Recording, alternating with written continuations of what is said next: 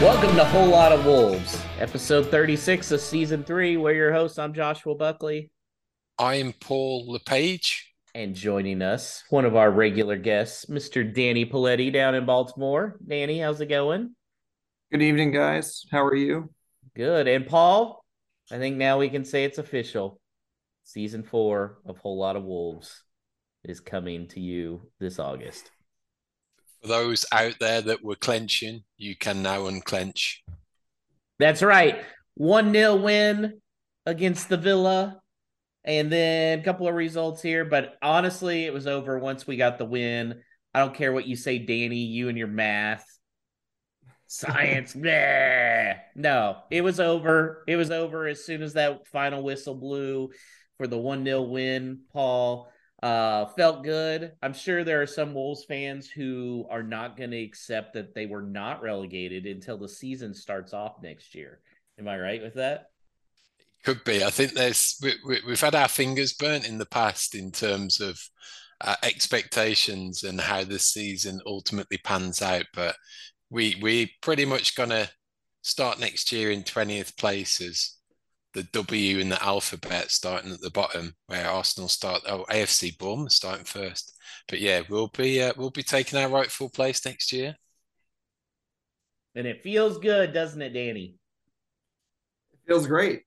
Like you, I sort of felt that we were safe a few weeks ago.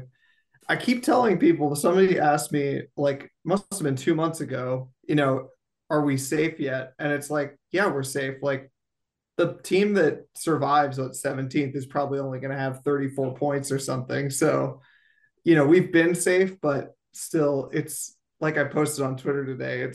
It's really hard to let go of that fear. So even I was looking at the games today saying, like, this is the day it's got to happen. Because unless Everton, Leicester, and Forest all get wins, which is super unlikely, we're going to be good.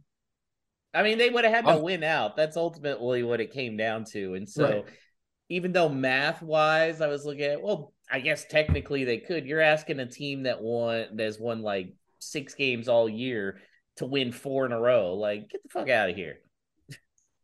I'm pretty adamant that we weren't what we endured wasn't a relegation scrap.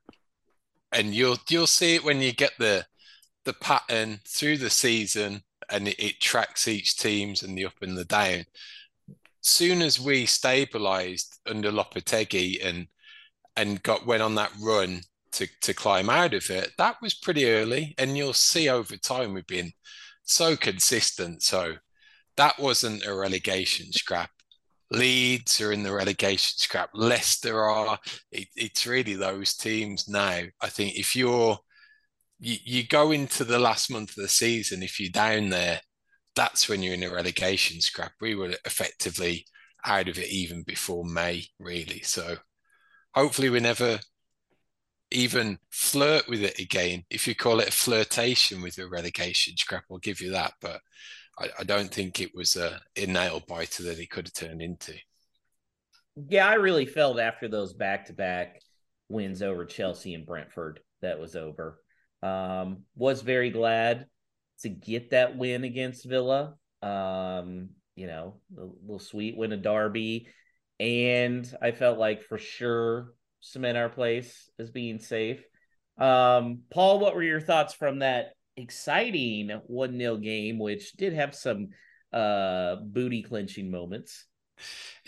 It's funny that you say exciting, and it's probably my question to you and a lot from the audience is can you get excited by an attritional 1-0 win of a really good defensive performance? Now, like I can, which is kind of weird, but I love those types of games. I love the just the setup defensively and playing the opponent and really being able to not necessarily squeeze the life out of them, but hold them at an arm's length. But when called upon, they came through, which is awesome. So you're contrasting that to the previous week. It was totally night and day. But I think just across the park, you had a bunch of 7 out of 10 performances, a couple of three or four eights maybe. And when you put it together at home, when you have those types of scores across the board, you starting 11, you're going to be pretty good with the side that we've got. So it was good performance, professional, and just to get one over the local rivals and really scupper any plans that they've got for a European adventure next year. When that was the talk of how well they've done since Emery came on board, who better to get that 40 points than the Villa. Danny, how surprising is it to see a team go from giving up 6 goals to really a shutout where they had to endure a couple little onslaughts from Villa? Yeah, it was a little bit surprising, but on the same, I don't know. The Brighton result was so weird. I mean, obviously you know, I wasn't on the show to hash that one out with you guys, but it was like even when we were me and some friends went to a bar downtown to watch it, and even on the way there we were like, I don't even remember that game. It's all a blur, which makes sense. You know, you're trying to shut it out as much as possible, but not that Lopetegui or the players weren't at fault, but it felt very fluky. In the same way that like this season, the Premier League has had a ton of very weird results. This feels like another very weird result, even if, you know, like I said, the coach and the players bear some responsibility. So for that reason, I felt weirdly confident about the Villa game. Not that we'd necessarily win it, but it just felt like it's going to be totally different at home against a local rival. You know, they're definitely not going to want to turn in a similar looking performance to, you know, we could lose to them, you know, by 2-0 and put in a good performance. I think even the home fans would have been, you know, satisfied with that against a team that was playing well, Villa. So yeah, it was a weird pair of results, but at the same time, I like, if you told me that you came from the future and saw a 1-0 victory for Wolves, I would have said, yeah, that's probably in the cards. Paul, I feel like the tone was set pretty early when Saw made that ridiculous diving save in about the 20th minute. This really seemed like a game where Saw was the old Saw from last year. In terms of, I think, shot stopping and composure that way, definitely that was a worldie of a save off Buendia early on, and those were the times in the first half where you were a little bit worried because we'd gone ahead early, but they had some pressure, and you're always scared if you can see at that point if they've got the momentum to hit you back to back with a couple of quick goals. So I think that was a pivotal save. But apart from that, he seemed to do the basics good again. He wasn't called into a ton more of real danger when it came to activity in our box. So the rest of the stuff he did, I think, was pretty comfortable, and that talks, I think, to the performance of those in front of him, even into the central midfield as well, that did well with the protection that they offered the defense. So as a collective, I think it was good. And then if you have those highlight reel moments, then it's going to set you on a good standing to go on and win. And Danny, it seemed like the back line wanted lunch this week. Oh yeah, that lunch was definitely playing on their minds. They were feeling hungry, you know, to stretch the metaphor even further. But yeah, especially, I mean, like the center back pairing, you know, we have seen it work so well at home. And they just turned it on again today. Again, that's like one of those that felt very fluky about Brighton, where Dawson and Kilman, not that Kilman has been super consistent this season, but since Lopetegui's come in, he's looked at least fairly solid. And Dawson, of course, has been a rock. And so that Brighton performance really seemed fluky for them. And then they were back to their best. You know, Dawson, I don't know how many crosses he got his head on the end of. I mean, it was constant. And it's like Paul said, you know, especially after that save, it almost felt inevitable, even though we had to sit through something like 81 minutes of of no scoring sitting on our 1-0 lead, but it just like, especially after that save, it just kind of felt inevitable that they were just going to keep breaking against that back line, and without a major change in what they were doing, it was hard to see them breaking through. And of course, that 1-0 lead came courtesy of a beautiful header by Tony Gomez on a Neves assist from a corner. Paul, why has it taken us this long to realize, oh, hey, maybe we should have Neves taking corners? Because we've been so bad at them for so long. The opposite is that you can't have those nice things like that goal against Derby, but it does make you wonder that he's put like these two in, that one against Palace and then right in the danger area for Toti's goal. What could have been if he was whipping in those corners week in, week out from the right-hand side, how many assists he'd get, and that would surely put real strength behind the argument. He gets some criticism that it's only these long range goals that he scores and his numbers aren't very good otherwise, or it's just penalties. But again, if you started doing that on a consistent basis, then you really would see the quality of him statistically as well. But it goes to show that if you put it in the right area, you've got that extra height with Totti in there. You're attacking it more. We look dangerous, and why it's taken this long to figure it out, I don't know, but it needs to carry on at least till the end of the season. I mean, we kept throwing Moutinho out there for 2 years, thinking something would change. It never did. I do think part of it is that maybe some of the managers felt that having him on the edge of the box was worth something, that if we didn't win the first touch, that it would come out to him and he'd have a shot. But I have to say I'm a bit bemused even by that, like that hypothetical, because to be the tactics and stats nerd, it's only 3% of corners that result in a goal that comes from like the very next touch. So that's already I'm such a surprised small. it's that high. I'm surprised it's that high. Across the top 5 leagues in Europe, it's about 3% of corners end up in a goal sort of like immediately. And then if you think like, well, what percentage of corners that don't result in a goal end up at Ruben Neves's foot, and then how many of those actually even get a save out of the goalkeeper? It's so small. And if Ruben Neves taking the corner moves you from 3% of our goals, or 3% of our corners going to goals, to 4%, that's a way bigger improvement than having him sitting on the edge of the box hoping that the ball comes to him. Yeah. He could still be dangerous in those situations when it's a free kick around the box as well. Mm-hmm. So yeah, I think it makes much more sense the way that it's been going. I only wish we had gotten to see Neves kick a corner to Big Sassy. Because, I mean, it's beautiful. He's got beautiful touch to it. And, I mean, Totti as well. Totti, textbook. Really another great performance by him. Paul, I mean, we keep going back to it. And is he a left back in the future? I was given some thought over the weekend, that you think about improvements in the side that you can make this off season.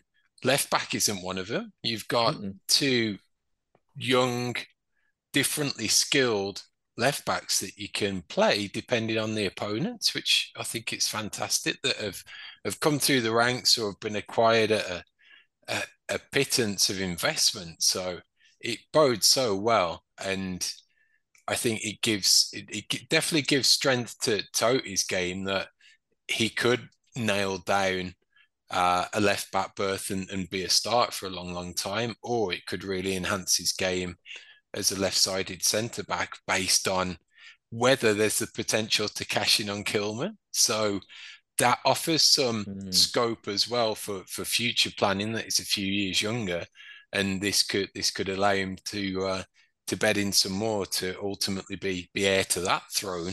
So I think they're in a great position. So Out Noor is potentially out the door. Ryan Giles had a great season for Middlesbrough in the playoffs in the Championship, could potentially go up with him. Obviously, some question marks around his defensive skills, but attacking wise and delivery, he seems to have it all. So I think they're so blessed in that left back spot that it's a huge benefit moving forward. So let's talk lunch, boys. Who gets to order first, Paul? Totti definitely gets to order first for his first goal for the club. Yeah, well, first real goal. Yeah. Danny, I saw you shaking your head yes on that one too. Yeah, definitely. He gets to order first. Yeah, yeah. Okay, who gets to order appetizers for the table? I think appetizers goes to Dawson just for the Mm-hmm. overall performance. Yeah. Paul, you agree with that? Yeah, no complaints there. If he was not man of the match, I think he was pretty close for sure. Mm-hmm. And then who gets the second dessert, Paul? Saar gets that second dessert for the save. As a former goalkeeper, definitely. Yeah, that's what I was gonna say. It's got to be soft just for that save. I mean, I know that a lot like the commentators even mentioned it over and over again, but that is a top shelf save. I know it's not like Oh yeah. one of those flying ones where you're, like sort of leaping off the ground, but the reaction time for that one is insane. And that's going in the bottom corner if he doesn't touch it. No question. Absolutely. Absolutely. Yeah. And that would have just changed the whole complexion of the game. Yeah, it's a clean sweep on all the lunch awards this week, guys, because I felt the same way on all three of those. So good job. Let's also give some credit to some of these other guys. Cunha nearly had a goal, kind of went a little bit over, but he showed some remarkable skill at times. And then Neto had probably one of his best games since coming back from an injury, Paul. Yeah, I think I'd also add Mateus into that as well, in that he showed some flashes as well on the right hand side, coming away with the ball, and some of his crossfield passes were right on the money, switching it from right to left. So there was some scope to bring Neto into the game that way. But it does give you again some real excitement about what he's seeing in these players for next year. Now, Cunha, just to me, my eyes were lighting up in terms of if he's got the capability to pick those balls up in those positions and beat 3 or 4 players and burst on through. Just what could happen to him in the long term once he's accustomed to the league more, his fitness is there. He still only came in the January transfer window. So Mm-hmm. the likes of him, the likes of Neto, having full pre-seasons again and being able to potentially hone down these positions and get to really understand what the expectations are, it could really be exciting times ahead. Danny, it must have been nice to see your boy Pedro playing well again. Yeah, no, it was a bright spot. It was also, he was probably one of the few players that came out with any credit against Brighton. So it's good to see that it hopefully is a trend that he's on the way back up. I mean, it's kind of unfortunate that just because we haven't quite, or maybe Lopetegui hadn't quite figured out what the best team is yet, that we had to throw him in. And he's helped us at the back end of the season, but I think if we were more settled, we probably wouldn't have seen him that much until next season. Just because it was clear when he first came back into the side that he was still feeling it. His fitness was definitely not up there. There were some very sluggish performances, which like he may have lost a step from the injuries, but I'll reserve that judgment until we see him next season when he has a full preseason. But he's starting to look better, and that's very good. And Paul, it should be interesting now that Wolves are safe, officially safe, to see what kind of stuff Lopetegui does with these last three matches. Does he try out some different lineup combinations? Try and get some of these younger guys in? What do you foresee happening? I think my personal take is that he's gonna back the guys that will be with him next season, and hopefully, based off of that, he'll put more trust in them away from home. Um, Even though you go into Old Trafford and the Emirates, what better stage than to show up and put an aggressive attacking team out there and see what they're capable of in those big arenas against good teams. So I'm hoping that we see the at least a basis of who will be in the starting 11 next season, and hopefully some version of the 4-4-2 that we see to really see what they're capable of. So Danny, over under 2.5 games Neves starts to finish the season. Oh boy, that's a great question. Obviously, he'll start the Everton game. I think. I Yeah, think we can all agree. We'll start that one. no But question. Man U, Arsenal, both on the road. I think I'll go over based on the feeling that he will start at least two of the games. And so there's kind of like, I mean, you set the over under exactly right. You know, that I feel like I can't quite decide if is it 50-50 that he starts all like the third game, whichever the third ends up being, you know, Mm-hmm. or or is it more than 50? I don't know. That's a great question. I see the point, but I think it's going to be tricky because I think we'd naturally start him against Man U away, and then he's definitely, like you said, he's going to play in the Everton game, Mm-hmm. no question. Yeah. Uh, and then the last game of the season, uh, I don't know. I don't know. Paul, what do you think? Apparently, I'm a pretty good odds maker, huh? According to Alex and Danny. Yeah, I see him starting everyone that um he keeps his place. The game on Saturday against Man United could really suit him if he goes four Exactly. four two. I can see it really suiting there. I can see him starting against Everton and then getting a tearful send off about 60 minutes in, Oh, and really? Gomez Okay. comes on, and I can see or that. Yep. 60 70 minutes in he gets a standing ovation coming off, and then he starts his last game as captain, how it should be for the final game of the season. I tell you, there's going to be not a dry eye in Molyneux if There on won't be a dry eye in my living room either. yeah, exactly. If imagine, that game against Everton, like you said, around 60, 70 minutes, he gets pulled off and his replacement is João Gomez. Yeah, And it's like literally the changing of the guard. It's one of those that I wouldn't expect the commentators to pick up on unless they Unless it's know Jackie something about. Oatley. If yeah. Jackie Yeah. Oatley's calling that game, she will Dave Edwards will Or know actually. Dave about it. Edwards, yeah. If Yeah, they Yeah. if they know something about what's going on at Wolves right now, they'll notice it. But yeah. but otherwise, it's just going to be the fans seeing this changing of the guard. Mm-hmm. Yeah, it's too bad that Cody can't play in that Everton game as well. There's a possibility Cody may never play in Molyneux again if, Everton's sent down. You're not guaranteed to come up the next year. Yep. Yeah, we're seeing that with Norwich now. I think he Or the goes to Sheffield. Yeah. Hmm, Yeah. That's interesting. just it's too easy. It's too simple, you know. It's just like I think that it's a really good fit for him. And I think if Everton get relegated, I think he definitely goes to Sheffield. Yeah. Yeah. Well, we did get a stupid question, which was very interesting, Paul. It was from Sharjay on Twitter. He said, Diego, 1 year extension. The guy doesn't score goals. It's Will and Jose in a mask.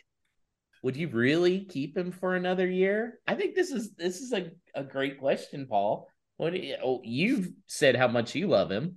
My heart says yes, my head says no, but it can be changed based on the permutations. So my permutations are that if Fabio comes back, then they may need someone else. Mm-hmm. In that it may need another striker for them to rely on, more of an out and out number 9 that we can't get the expected minutes over a long duration off of Costa in what might be expected from that particular position. Now, I could see that if they send Fabio out again on loan, Or he's spend sold. big, spend big on a number 9 as the real focal point for the attack. I could see Costa still playing a role, but I think, like, based on the balance of everything with that, based on overseas issues in terms of balance on the squad and everything, I'm I'm I'm leaning more towards a no, just because obviously he wasn't playing for anyone else before. It wasn't if there's been this lineup of teams ready to bring him out from the cold. It was these desperate circumstances that we needed him in, and he came in. He got up to speed, but we've seen flashes. It's certainly not the Costa of the Chelsea vintage, and it's a long way from it in certain instances. And even on Saturday, the Chelsea Costa would have buried that chance that he had from the left hand Mm-hmm. side. That was his bread and butter. So it might have lost that sharpness. And when you're playing with a team like the Wolves that are going to craft fewer chances, like his Chelsea team did, then you've got to have the players in those positions who can take those chances when they're few and far between. So if I'm being pushed on one side of the fence or not, it's a no from me. He doesn't stay, but it's been a great little story while it's lasted. I do think, Danny, it's a little unfair to say he's Will and Jose in a mask. That may be a Yeah. little harsh. You mean Copa del Rey winner William Oh, Jose? jeez. Just because he was more like a tree than like a human being when he played for for Wolves doesn't mean that he was totally useless throughout his career. I mean, that season traumatized us all, and far be it for me to put him in the firing line by himself for that. But yeah, I don't know. I largely agree with Paul. I'll take the alternate point of view just to make the argument that he should stay. I do agree that it completely comes down to Lopetegui and what he wants out of his striker core. So like it depends on if Fabio's with us next season. It depends on all these things. And so I agree that it's mostly going to come down to who are the other players. But I think there are a lot of pros to having Diego Costa around. I think we're still a team that can be very wasteful with chances, not so much wasteful with shots because we don't create enough chances to have those shots, but like Cunha is a great example. He goes on that mazy run and then like there's a player right by him who he could pass to and he Oh, takes yeah. kind of an awkward shot, those kinds of things. I And think he even ran though out of gas on that run, is what happened. exactly, I think Diego Costa, although he also has trouble with decision making at this point, I think that he demands of the other players that they play the intelligent pass. A lot of times that's to him, he believes, but like he sees those things and demands it, and more so than him being on the field and wanting that, I want him in the locker room wanting them to do that, to play the intelligent pass, the high percentage pass that's going to create a high percentage shot. And even more than that, I want him teaching Fabio Silva that. So if Fabio Silva is going to be with us next season, that makes me want Diego Costa to stay a lot more. If Fabio Silva is still on loan, then maybe I don't care so much. Y'all But just need if to accept the fact he's being sold. all right, I feel Josh. like this is going to be my new relegation thing. Just accept the facts. We're not being relegated, and Fabio's going to be sold. I hope I'm wrong on the Silva thing, but I hope you are too. I just man, I got a feeling. Here's a good question for you guys. I'll let Danny start off. Who scores more goals in the MLS over their career? Diego Costa or Raul Jimenez? Because there is a possibility within the next 2 years, both of them are playing in the MLS. What do you mean over their career? Like they went back in time and played their whole No, careers in the no, no. MLS? Okay. Like So if like if they they both start, go over right now, yes. that's tough. I think that weirdly, I think it's probably Costa just because, Interesting. well, I don't know. He also might get sent off too much. It's funny, he doesn't actually get that many red cards, but I feel like in the MLS he might be. Because it's He'd be one of CONCACAF. those got like Zlatan that was ready to strangle one of. I've never thought Yeah. somebody was going to kill one of his teammates until I watched Zlatan for Yeah. LA Galaxy play against the Dynamo in person. But yeah, if he stays on the field, I just wonder if him staying very central and sort of being opportunistic, if it's a bit better than Raul sort of playing all over the place and sort of losing his striking touch. I don't know. I'd love to be wrong because I love Raul and I think that a move to the MLS would not be the worst thing for him. I don't know. Just out of sentimentality, I'll go Raul. I think he could do well in the MLS. Paul, how many games are we going to next year if Raul is playing for the Houston Dynamo with Hector Herrera? Season tickets, right? Uh, Yeah, it depends how much of a high he potentially goes out on. That if we're not seeing him at all in the squad, and even Podence's comments on social media today that are backed up by Raul agreeing with him, it doesn't lead me to think that it might be the fond farewell that it could and potentially should have been. So it does make you wonder potentially again, has something gone on behind the scenes, even to the extent of if something happened with him and Johnny and Lage, has similar happened again, and Lopetegui's just been zero tolerance to any of that. That's why you haven't seen Johnny since his ban ended, Oh, and I even forgot on Johnny's even. Yeah, boy, I even forgot even Johnny's on the yeah, team. even Yeah. even on Saturday when you're one a potential starting left backs out the squad with Breno, you haven't got to recognise right back. He's still nowhere near the subs even. So it seems to me that there could have been something going beyond the scenes that we might not see any of them to give him a send off. Yeah, it's a good question, Danny. Do you think Raul makes an appearance against Everton? I think that's very much in question. I mean, on the one hand, yeah, I think a lot of the fan base still really likes him. I think like a lot of the people being down on Raul, I think that's in part like a social media thing. I think it's like all of us very online people who like see a lot of these takes about Raul. And I think probably the majority of people who show up at Molyneux probably would love to see him play one more. But I'd like to see him play one more. yeah, I would too. But it's like to me that feels like much more of a sacrifice if we're to take at face value, Lopetegui's decisions up until now to leave him out of the squad and whatnot. Like it's one thing to, play Neves, even though he's not going to be part of the team next year and we're working on stuff for next year or whatever.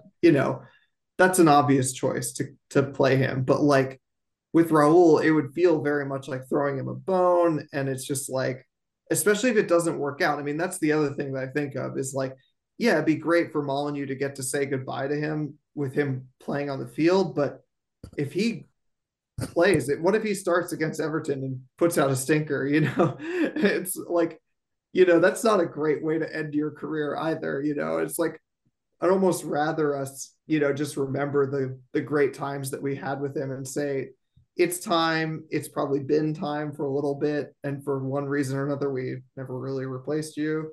But let's just remember the good times and say goodbye. Oh, it's so sad. It is the ending of an era, Paul, what we're seeing. Neves, I mean, Cody's already gone, but we're about to lose. Neves, Raul, Adama.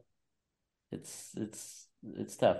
Which, by the way, question for you guys, and I should make this a Twitter poll too. I'm getting a new office for my house.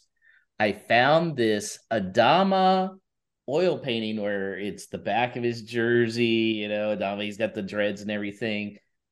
Should I get it to put behind me in my Zoom background, even though he won't be with the team next year, Paul? It's better to have loved and lost than to have never loved at all. I That's say where I'm buy it. leaning to. Yeah. Danny? Yeah, that's how I feel. I mean, I'm sentimental like that. If it were me, I would want to commemorate this guy that sort of brought you into Wolves fandom. That's a lot of how I feel Absolutely.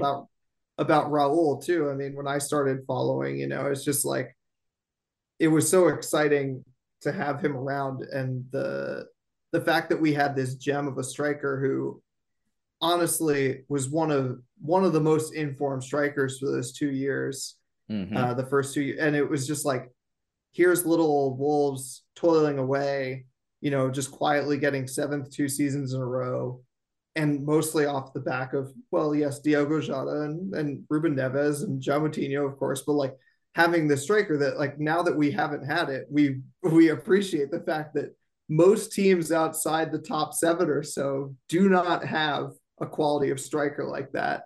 And so, yeah, I'd say if that's the guy who made you fall in love with football or made you fall in love with Wolves, then you got to go for it, man. Let me tell you how there are no Adama signed Wolves kits out there. I'm very disappointed because I would totally buy one, get it framed, because that's where I was leaning to. Like he's a very big part of why I became a Wolves fan. Like I was already leaning that way, and he like pushed it over when they signed him. So yeah, I've been leaning that way. Well, guys, any last comments on this game and what the next three games hold, Paul? It's going to be nice that we're going into these final three games, no pressure. We can really see what they're made of potentially. It's going to be nice to see if they can do some good stuff to finish out the season. Danny, are you going to be able to enjoy these last three games more than most of the other games recently? Absolutely. I mean, I was already sort of, I was already on the beach until that Brighton result. That's the one. That's the one that scared me. But even before then, yeah, like when we won those back-to-back games against Chelsea and Brentford, I was already sort of chilling out a little bit. And now that it's mathematical, I'm just excited to see the games. See what Lopetegui does, because I think that he will go somewhat pragmatic in the sense that he's going to still set out a team to win, but he's going to be looking towards the future too. Yes, he should. Absolutely. That should be the main point of these last three games is give guys a good send off at Molyneux and look to the future and figure out what we need for the summer. Well, Danny, it's also the Wolves women have come to the end of the season. Tell us a little bit about what's going on with them. Yeah, um, it's been a crazy season in some ways. Any time that you fail to win the league on goal difference, it's it's never a great feeling. So yeah, since the last time I've been here, Wolves women have been chasing the league leaders Nottingham Forest for a while. They always had some games in hand, so the table always looked a little bleaker than it should have done. They were usually two or three games behind them, and so there was a bit of a gap. But knew if they won their games in hand, they'd be tied on points. Unfortunately, Nottingham Forest had a virtually insurmountable goal difference, so it was something like 19 extra goals that Wolves women would have to make up. So that wasn't going to happen. And then on the penultimate game of the season, Nottingham Forest actually dropped points, and Wolves women could not pull off a win either. So they both drew that second to last game. So on the final day of the season, Wolves women were playing Brighouse and needed to better Forest result. And there was a period of time, maybe about 30, 40 minutes, where Wolves women were winning and Nottingham Forest had not yet put a goal in. And so they were drawing. And Wolves women were going to be the league title holders again, but it just wasn't to be. Nottingham Forest have been such a good team this year. They've been sort of relentless, as their goal difference shows. I mean, they've had some huge, double-digit goal hauls during that time. But it's still been an incredibly successful season. I mean, I interact with some Wolves women followers on Twitter, and also I follow the Wolves Women Pod. Give them a brief shout out. And after that game, it's easy to feel down. There's a lot of the interviews with the players. Of course, they're gutted to not be able to pull it off when they were so close. But you have to look at it like this is a team that just got promoted the year before, and now to win the league the next year and then tie the league leaders the second year. That's a huge pair of results right there. So I think they're set up well to go again next year. And the good news is that I can't remember if it's been made officially official yet, but it is coming that they are dropping the playoff game next year. So instead of having to win your league and then play a playoff game with the Southern League, now it's just both the winning teams from the Northern and the Southern League go up to the championship, essentially the second tier. So that's a hugely welcome change. It should have happened a long time ago. And I think Wolves women are well set up to challenge for that again next year.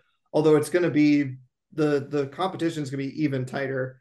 There's a lot of teams that I think have bulked up and have put a lot of investment in, as Wolves are doing. So the Wolves organization can't sort of rest on its laurels. I think they need to renew their commitment in support for Wolves women to keep pushing for that promotion, which is what they want. They want to be in the championship, and I think that they will be sooner or later, but they have to push next year.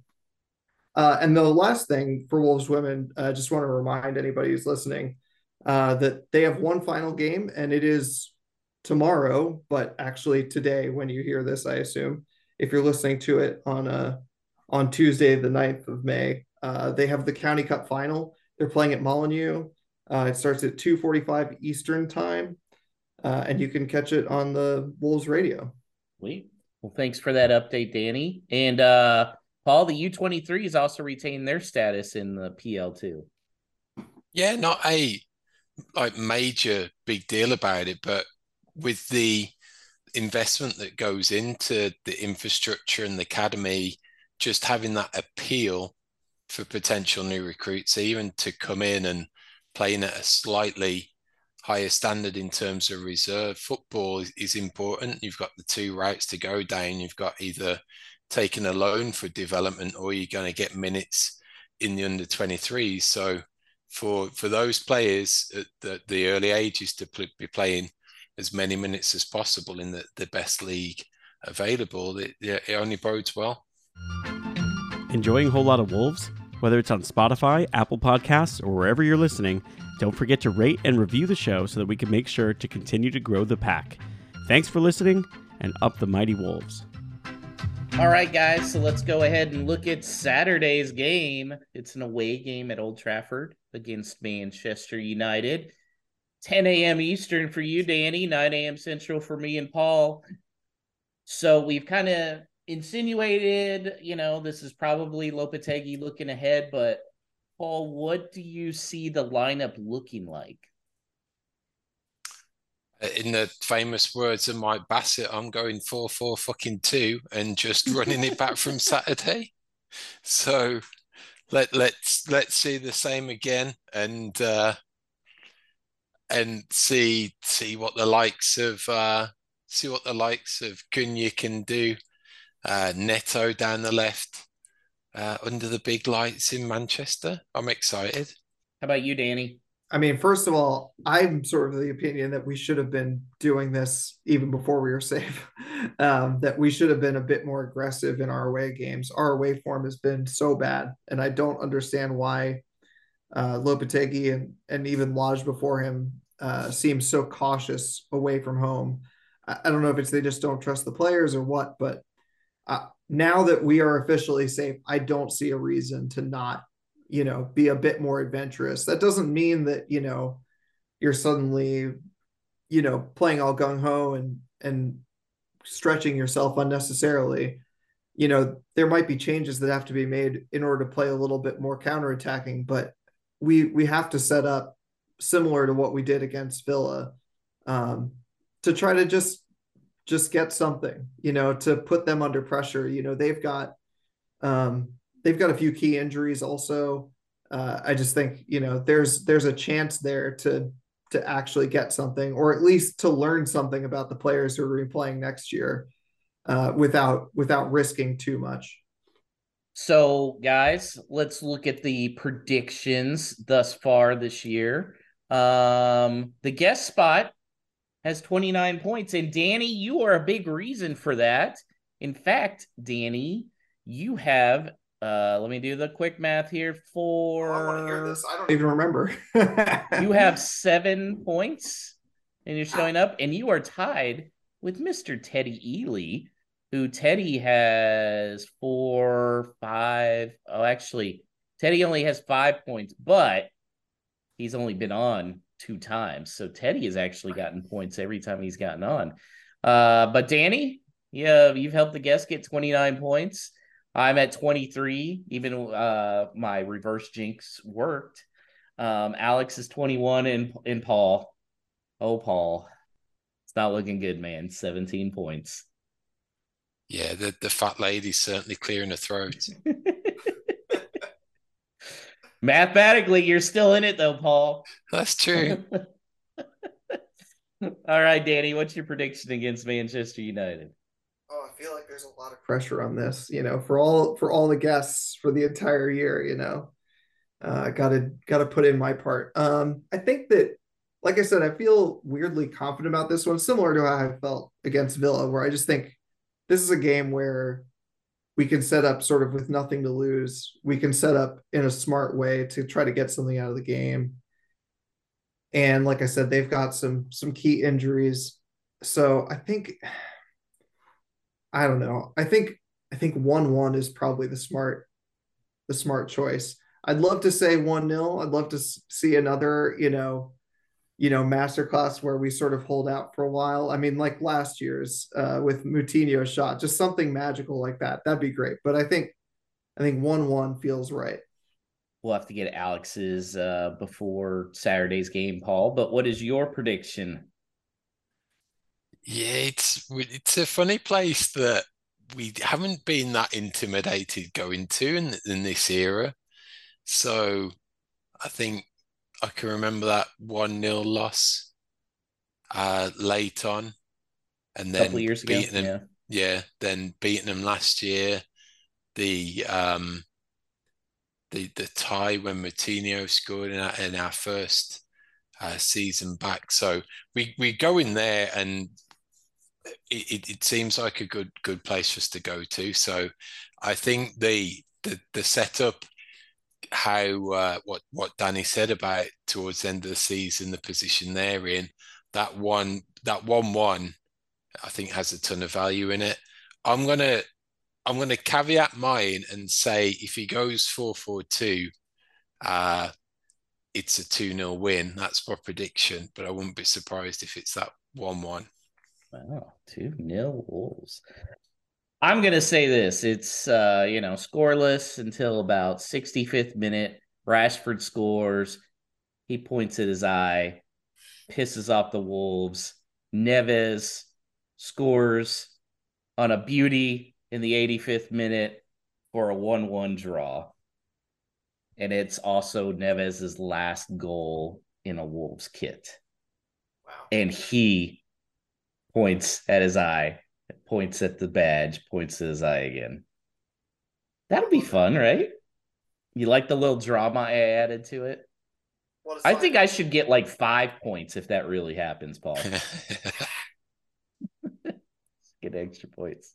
Okay, Paul. It's everybody's favorite. It is no stupid questions. What do we got this week?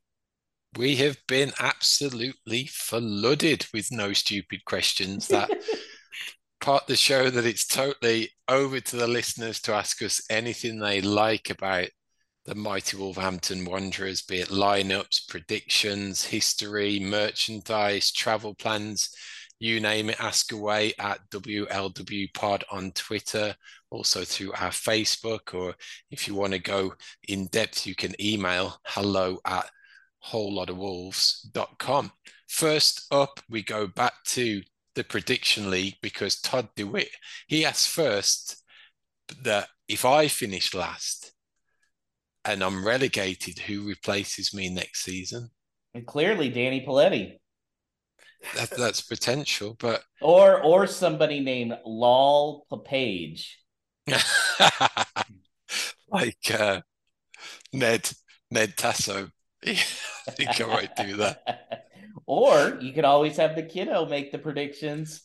She should probably do a better job than me, just picking it out of a hat. So I do every permutation now from 0-0 to a 6-0 win and a 6-0 loss all the way back down and see what she picks.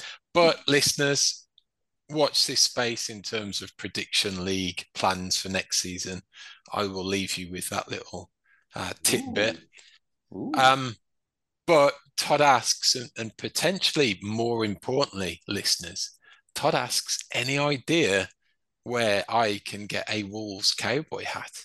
I'm really hoping that this is insinuating he's coming for TexFest, Paul. Because when I read that, that was the first thing I thought is, Todd's going to come on down to Houston for TexFest. I just think he wants to wear it around the house. with what do you the naked Wolves cowboy? Who knows? With the guitar.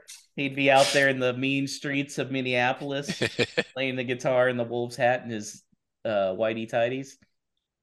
Danny's like, God, please get this picture out of my head. That's going to be a rough look for during the Premier League season in Minneapolis. Yes.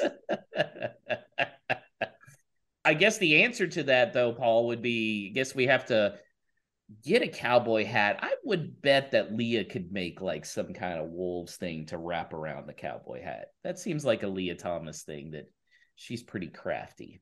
You could go the DIY route, or could you go like really traditional and get one that's like properly branded or something? It depends which way you could take it. You could do the novelty bachelor party gold and black cowboy hat with tassels and everything. So I think we could see what's out there. What do you think Mikey Burrow's reaction would be if we sent him a Wolves cowboy hat?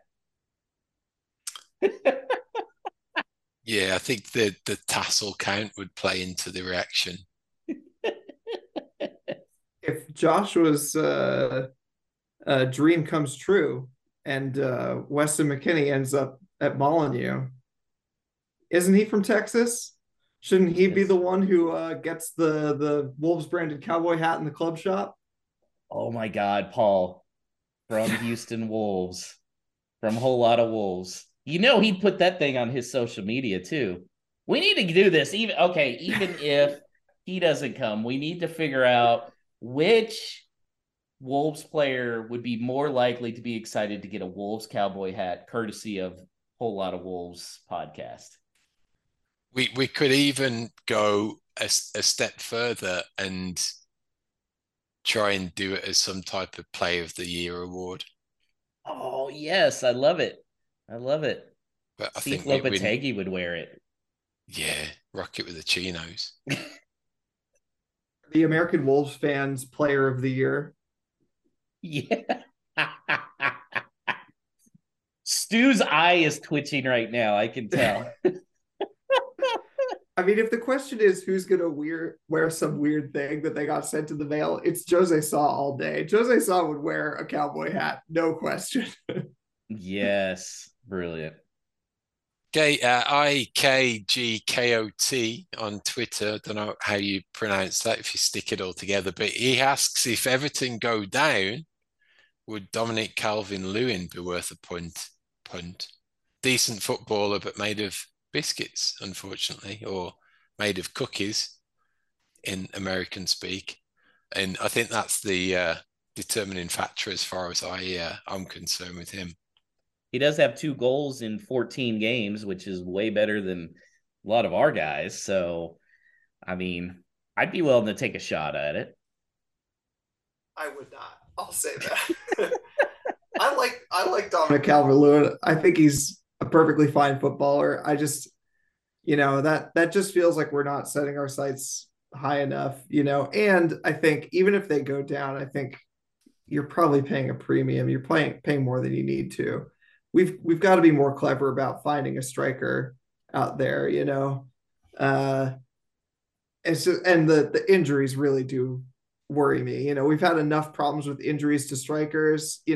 We already had Sasha come in and last only 40 minutes. If we brought in Dominic Calvert-Lewin and 40 minutes into his debut, first game next season, he pulls something or so he's out for 6 months. How are we going to feel about that choice? I'm not interested. Don't you put that evil on me, Ricky Bobby. Next up, Brian Donnelly. He on Twitter says Lopetegui starts a bring your pet to work day. Who is bringing what? Leah Thomas had a response to this too, Paul. She said, do Adama's thighs count as horses? Yeah, that could be a Kentucky Derby related extension from the weekend here. So I think I'm going to go with a little bit of surprise here. I think Jose Sa has like a cat, a big Mancoon cat. He's got a cat. Dawson, to me, he's got a Dalmatian that he brings. Let's see. João Gomez obviously has a bulldog. He has a pit bull. Let's see. Diego Costa, he probably has a pet tarantula that he brings. The snake is, who would be the snake? I don't know. Who has a pet snake, Paul? It's either Costa or Sa for me with the snake. Big python, they get it out and put around the shoulders. No, see, I really think Sa would surprise, and he has like 4 cats at home or something. Yeah, possibly. Danny, well, okay, let's hear yours.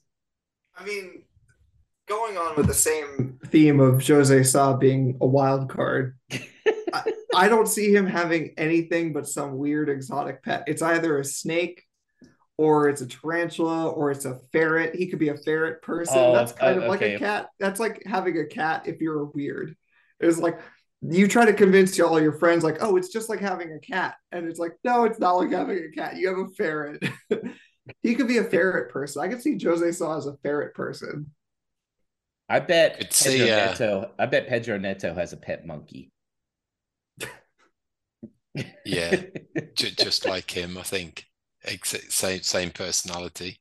Name Ronaldo. Now, does Ruben Neves have corgis because he is the king? Again, topical from the weekend. I could see 2 little corgis and walking down the street with them. Yeah, and then let's see. Moutinho definitely has a guinea pig. Kilman has an aquarium. Yeah, I could see that. Mm-hmm. So, last one for this episode goes to Chase Branch on Twitter. He says, could you teach us some Wolves songs or chants? They're not easy to pick up on the broadcast. And then who on the podcast is winning the Whole Lot of Wolves idol?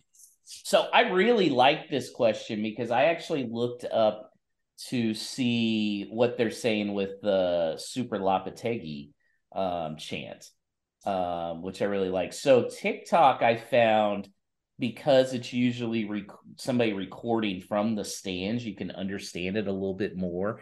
That one was I'm trying to think. It was like Costa in attack, Kilman in the back.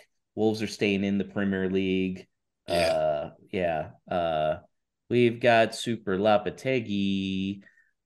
He's the man exactly he's the guy that Wolves exactly what they need or something like that. He knows exactly what we need. Yeah. Yeah. Okay, Danny's got it. All right. Yeah, I've got a weird freakish memory for lyrics usually. I won't say that I know all of the chants, but it's something that sort of sticks in my brain. And I'm going to hijack this question to grind my axe on this thing, which is that I feel like something that we've been missing since Nuno left is like a good all-purpose cheer. The Super Lopetegui thing is sort of like that's sort of taken that place, and that's fine.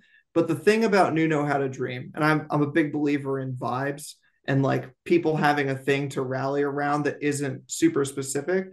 The thing about Nuno How to Dream is that it like applied to everything. It was just like as long as we were playing in a way that made us proud, that chant would come out.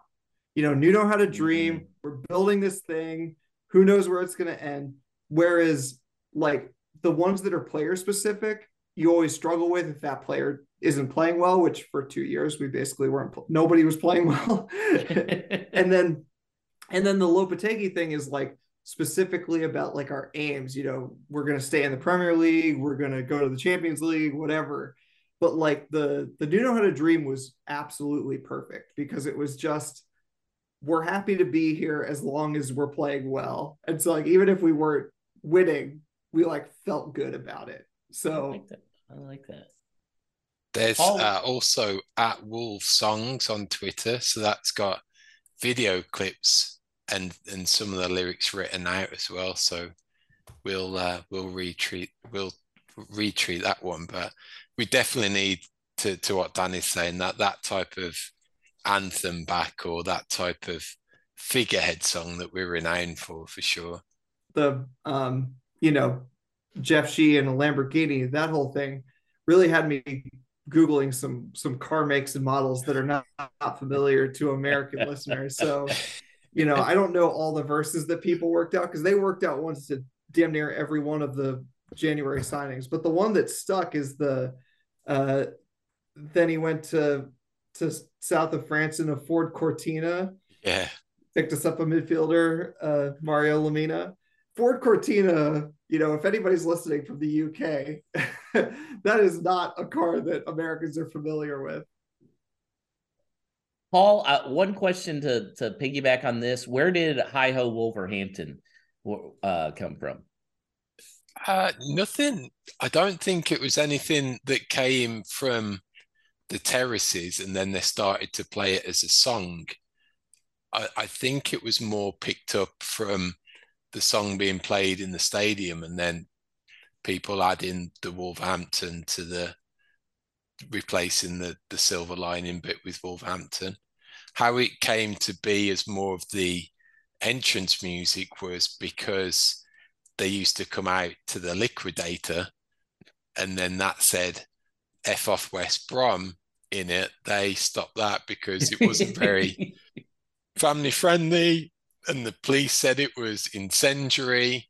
So when they stopped that, they needed something more PG to come out with. So Hi-Ho Silver Lining kind of took that mantle going forwards, but it never had the same kind of gusto or thrust that the Liquidator did by any stretch. See, Wolves can't do Liquidator, but Liverpool can boo God Save the King. So I see. That's another badge check, huh? This is one where the Americans might have to bow out on our opinions. we don't. Americans don't bow out, Danny. All right. I would say I'm out of whiskey, but I didn't even have whiskey tonight. So, but I'm out of beer. So, Danny, tell them how they can get a hold of you. Yeah, like always, I'm on Twitter most of the time. Probably too much for my own good at Baltimore Wolves. We've been starting to meet up semi frequently at a couple places, but the one we've really liked is Clada down in Canton. So if anybody's interested, get in touch, and I'll let you know the next time we're going to be there. Obviously, it may or may not happen before the end of the season, but next season we're definitely going to be down there more. And one last thing, good friend and OG Baltimore Wolves guy Edgar Kunz, he catches the podcast. He's going to be in Wolverhampton in the next couple of weeks, and God willing, and the creek don't rise, he'll be at the game against Everton. So if you see a tall guy who looks like a poet, say hi to him. That's awesome, though. I think there's a lot of people going to that Everton game. A lot of Americans, it sounds like. He's going to be there. Chris Wood's going to be there. Adam's going to be there. Yeah. California. There's a bunch of people going over.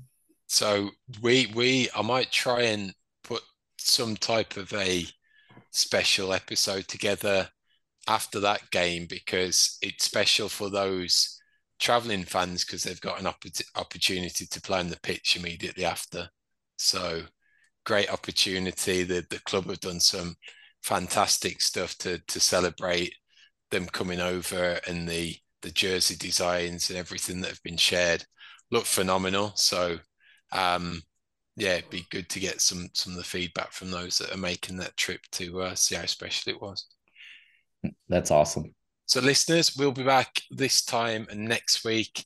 It's going to review everything, what happens at Old Trafford, and then preview that final home game of the season against still relegation threatened Everton. So in the meantime, continue to unclench, relax, and up the mighty Wolverhampton Wanderers.